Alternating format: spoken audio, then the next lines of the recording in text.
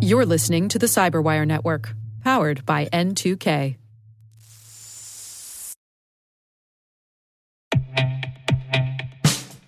And now, a message from Cyberbit. Mastering cybersecurity is like mastering a sport. You build muscle memory through rigorous practice, then you train as a team to foster cohesion while operating under pressure. Like athletes, cybersecurity professionals thrive on hands-on simulation. But traditional courses, certifications, and open-source labs won't build you a winning team. You need Cyberbit. Cyberbit offers a hyper-realistic simulation environment for your SOC, IR, and C-suite to refine your skills, all using the market-leading SIMs, EDRs, firewalls, and WAFs they use every day. Cyberbit is offering Cyberwire listeners a free live-fire exercise. Sign up your team now at cyberbit.com/cyberwire.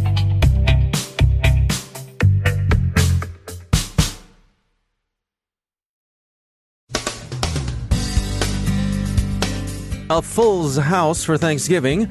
Google finds that nation-state phishing continues at its customary high levels. Death Ransom, the low-end ransomware that didn't actually encrypt files, has now begun to do so. The Stentinko botnet adds crypto mining functionality. Microsoft reflects on DexFOT and the sophistication it brings to ordinary malware. Supply chain security rules are coming to the U.S., a lawsuit in Tel Aviv, and some final notes on Black Friday.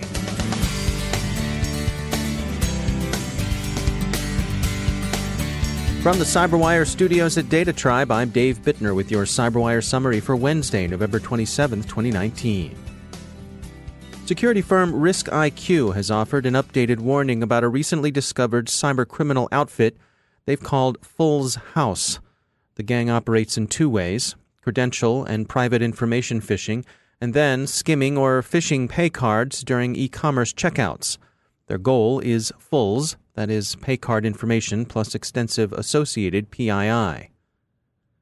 Phishing is a common nation-state tactic as well. Google, which tracks more than 270 government-run groups operating on behalf of about 50 countries, reports that between July and September it issued more than 12,000 warnings to victims in 149 countries, as close to everywhere as makes little difference.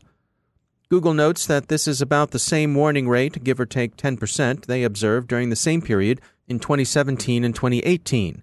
So the interests and levels of activity displayed by the world's intelligence services seem to be holding steady, at least insofar as this snapshot indicates. Bleeping Computer offers an account of a new strain of ransomware, Death Ransom, that's upped its game. When it first started out, Death Ransom wasn't an encrypting strain of ransomware at all. The earlier infestations, researchers observed, didn't really encrypt a victim's data, but merely appended a .wctc extension to affected files. If you simply stripped out the extension, the files became usable again.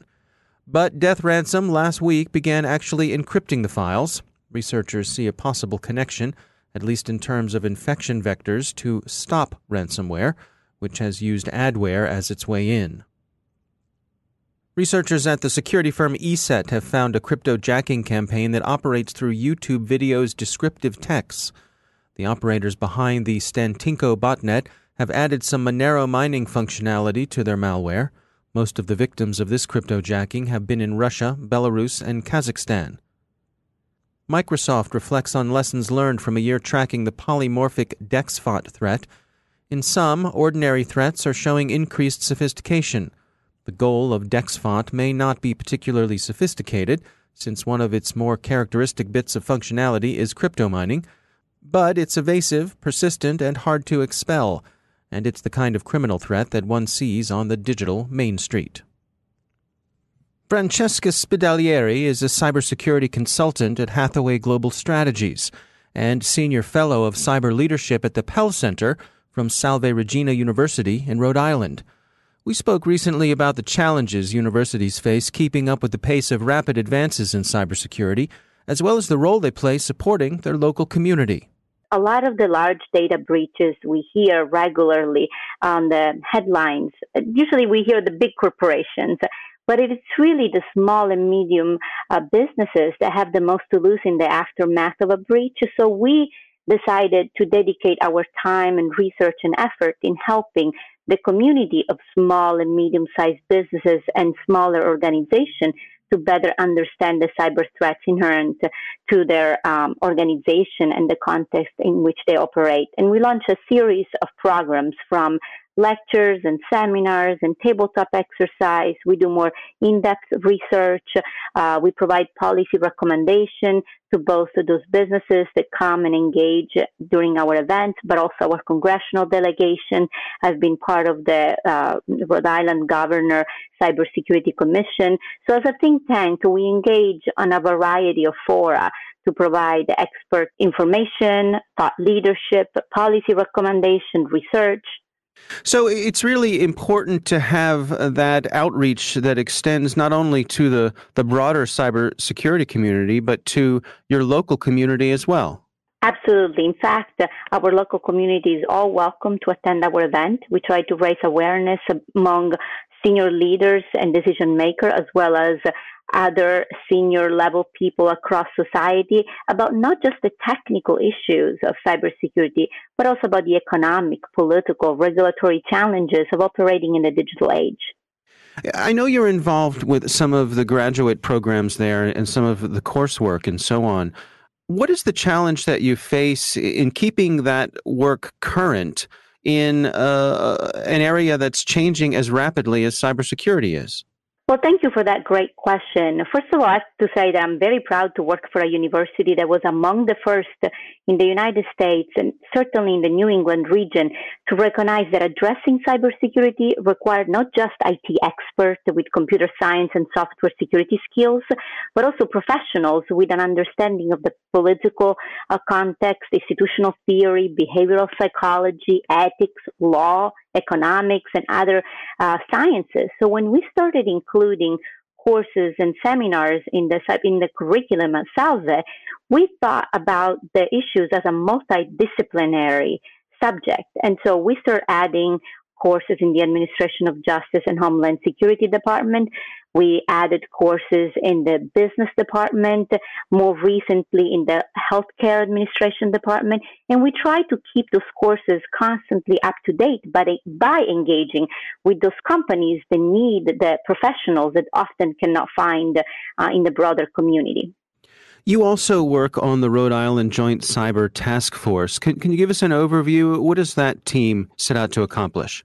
Yes, so the Rhode Island State Police has a very capable computer crime unit that responds and investigates cybersecurity incidents and help companies and organizations defend from cyber threats as much as they can. A few years back, they also established a joint cyber task force. This task force brings together members of the Rhode Island State Police crime unit that I just mentioned with individuals representing higher education, hospital, finance, utility, defense, the Rhode Island National Guard, and it provides a forum similarly to what we do at the Pell Center to share information, provide analysis and update on cyber threats. But it's also a way for the organization to meet the first responders, the law enforcement officials that would be coming in if there was a major incident. The group also oversees educational initiatives, a tabletop exercise. They have a great cyber range. So there is a lot of different ways for the community to engage through this joint cyber task force. Yeah, it's interesting to me how you mentioned sort of the breadth of programs at the university that you have extended knowledge of cybersecurity into. And I think it really speaks to this need for a variety of viewpoints and perspectives within the field. What sort of recommendations do you have for folks who are looking to expand their level of education, either starting out in school or looking for a graduate program? What sort of mindset should they have coming into a program like yours? They have to understand that cybersecurity affects all of our organization. That every business today is a digital business, but not everybody needs to become a computer scientist or engineer. There needs to be a cyber component to most disciplines, and that's what we have been trying to do at Salve Regina University. So while I understand it's very difficult sometimes to navigate the field because there is almost no clear career path or compensation structure when we say we want to work in cybersecurity, there are not generally accepted qualifications. There is really a lack of clarity about job description. So I first try to help students or mid-level career professionals that want to now pursue a career in cybersecurity to understand what is it they actually like to do. If they're more technical people, then I might recommend certain certification, whether it's to become a pen tester, a network analyst. But there are also a need for business professional, legal professional, law enforcement officials to understand the cyber context in which they operate. So Salve, for example, was the first university in the United States to make it a core requirement for all of our MBA students to take a cybersecurity course. When I designed that course, it's called Management of Cyber Opportunities and Threats. What we had in mind was to train that mid-level professional that needs to be able to talk to both the server room, the IT professional, but also the boardroom, the senior leaders that we're not training computer science and engineering, but nonetheless need to make the most important decision within their organization about risk management, incident response, whether to fund or not certain projects that will affect the cybersecurity posture of their organization. That's Francesca Spidalieri from Salve Regina University. Following the direction provided this spring by Executive Order 13873, the U.S. Commerce Department has proposed rules for securing the IT and communications supply chain.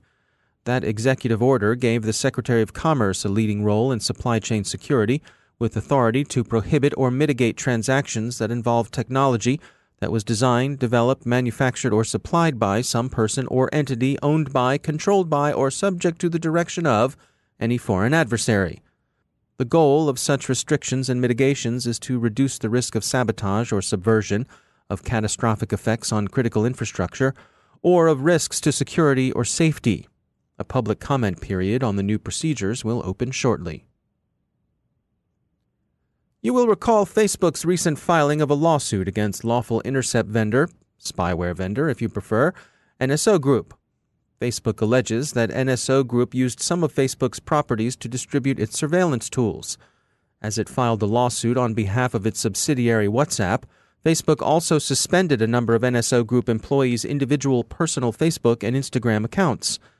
Those employees have now filed a countersuit against Facebook in Tel Aviv District Court, asking that the social network unblock them. They call the suspension collective punishment. It is, they say, a hurtful and unjust move by Facebook. Their resort to legal action, the employees say, comes only after Facebook ignored repeated requests they made directly to the company. Of course, it's the beginning of the big shopping season this Friday, Black Friday, as we've oddly come to call it. Yesterday, we shared some of the online safety tips the U.S. Cybersecurity and Infrastructure Security Agency is offering. Security companies are also offering suggestions, and they come down to many of the same reminders. Keep your software up to date, don't buy from dodgy sites, beware of clicking links in email messages, and use multi-factor authentication. What kinds of purchases are likely to get you in trouble this time of year? Researchers at Kaspersky have been looking at what the crooks are up to and are paying particular attention to the botnets that distribute Trojans. There's a great deal of spoofing going on, and the spoofing seems concentrated on clothing, jewelry, and toys. Close behind are brands associated with travel, hotels, ticket booking sites, even taxi cab companies. So keep a sharp and skeptical eye out. And of course, a happy Thanksgiving to you all. We're taking the rest of the week off to spend with our friends and family. We'll see you back here next week.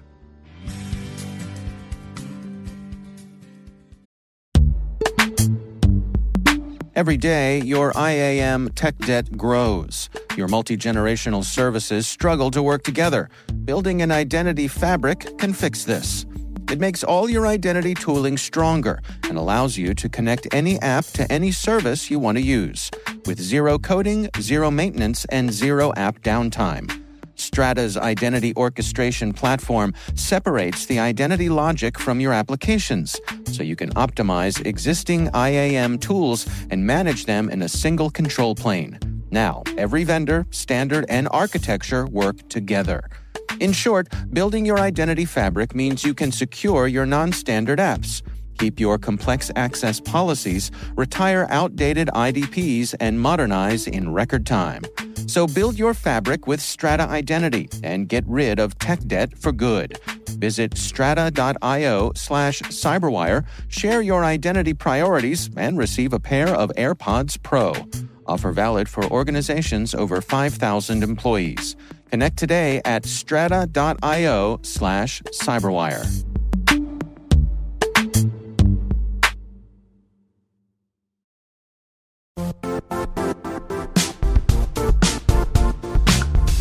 The IT world used to be simpler. You only had to secure and manage environments that you controlled. Then came new technologies and new ways to work. Now, employees, apps, and networks are everywhere. This means poor visibility, security gaps, and added risk. That's why Cloudflare created the first-ever connectivity cloud. Visit cloudflare.com to protect your business everywhere you do business.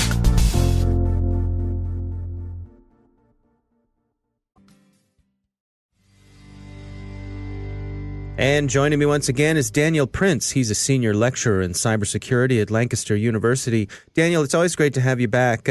We wanted to touch today on business innovation and cybersecurity. What do you have to share with us today? It's great to be back.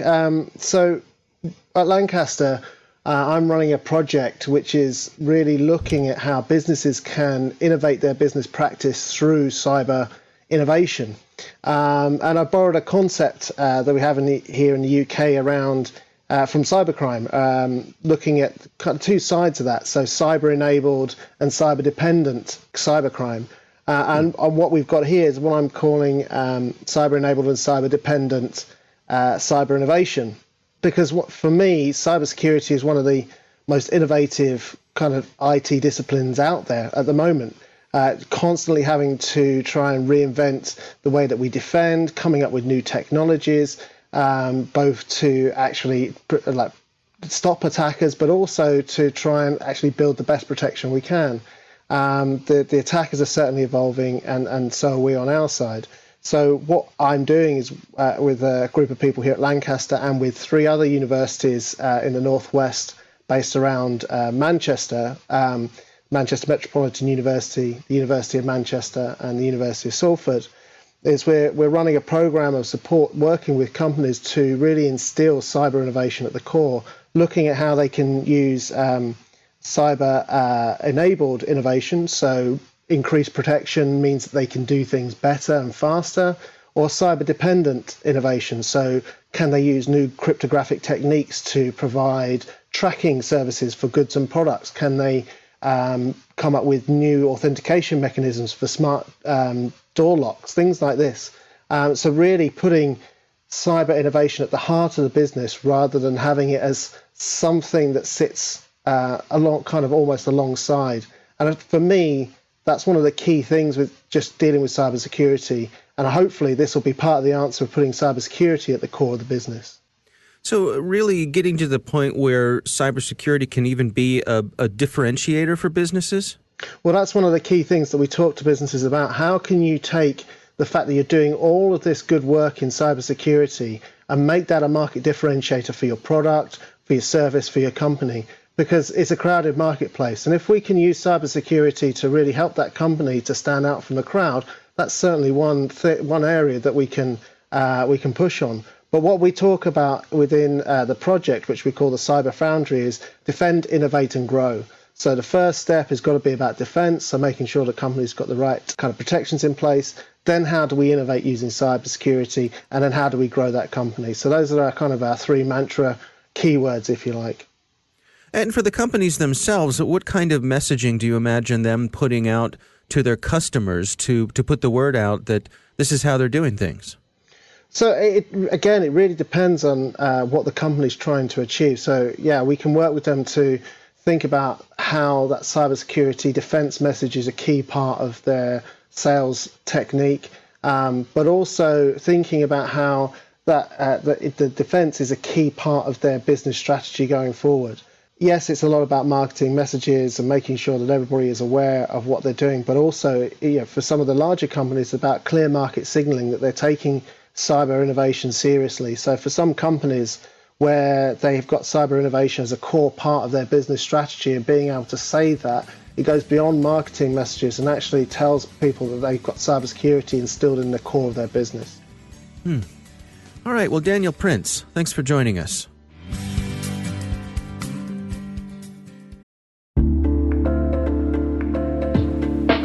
Are lengthy security reviews pulling attention away from your security program?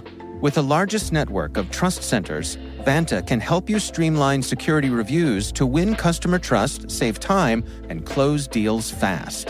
Proactively demonstrate security by showcasing key resources like your SOC 2 or ISO 27001 and provide real-time evidence for passing controls. And when a security questionnaire is required, Vanta takes the first pass for you.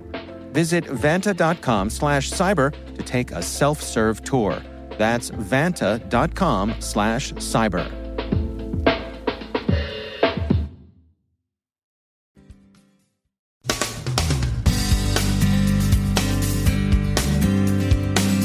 And that's the Cyberwire.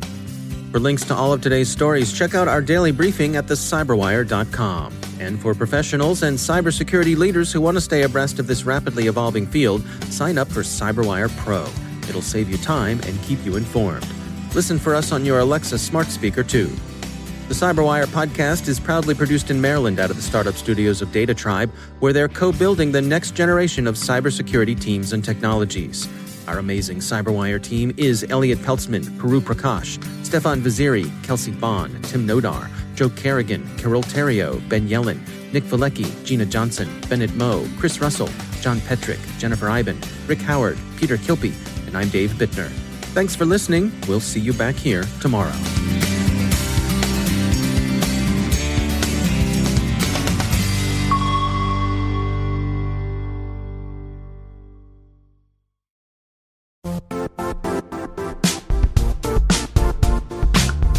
And now, a word from our sponsor, Zscaler, the leader in cloud security. Cyber attackers are using AI in creative ways to compromise users and breach organizations. In a security landscape where you must fight AI with AI, the best AI protection comes from having the best data. Zscaler has extended its Zero Trust architecture with powerful AI engines that are trained and tuned by 500 trillion daily signals. Learn more about Zscaler Zero Trust Plus AI to prevent ransomware and AI attacks. Experience your world secured. Visit zscaler.com/zerotrustai.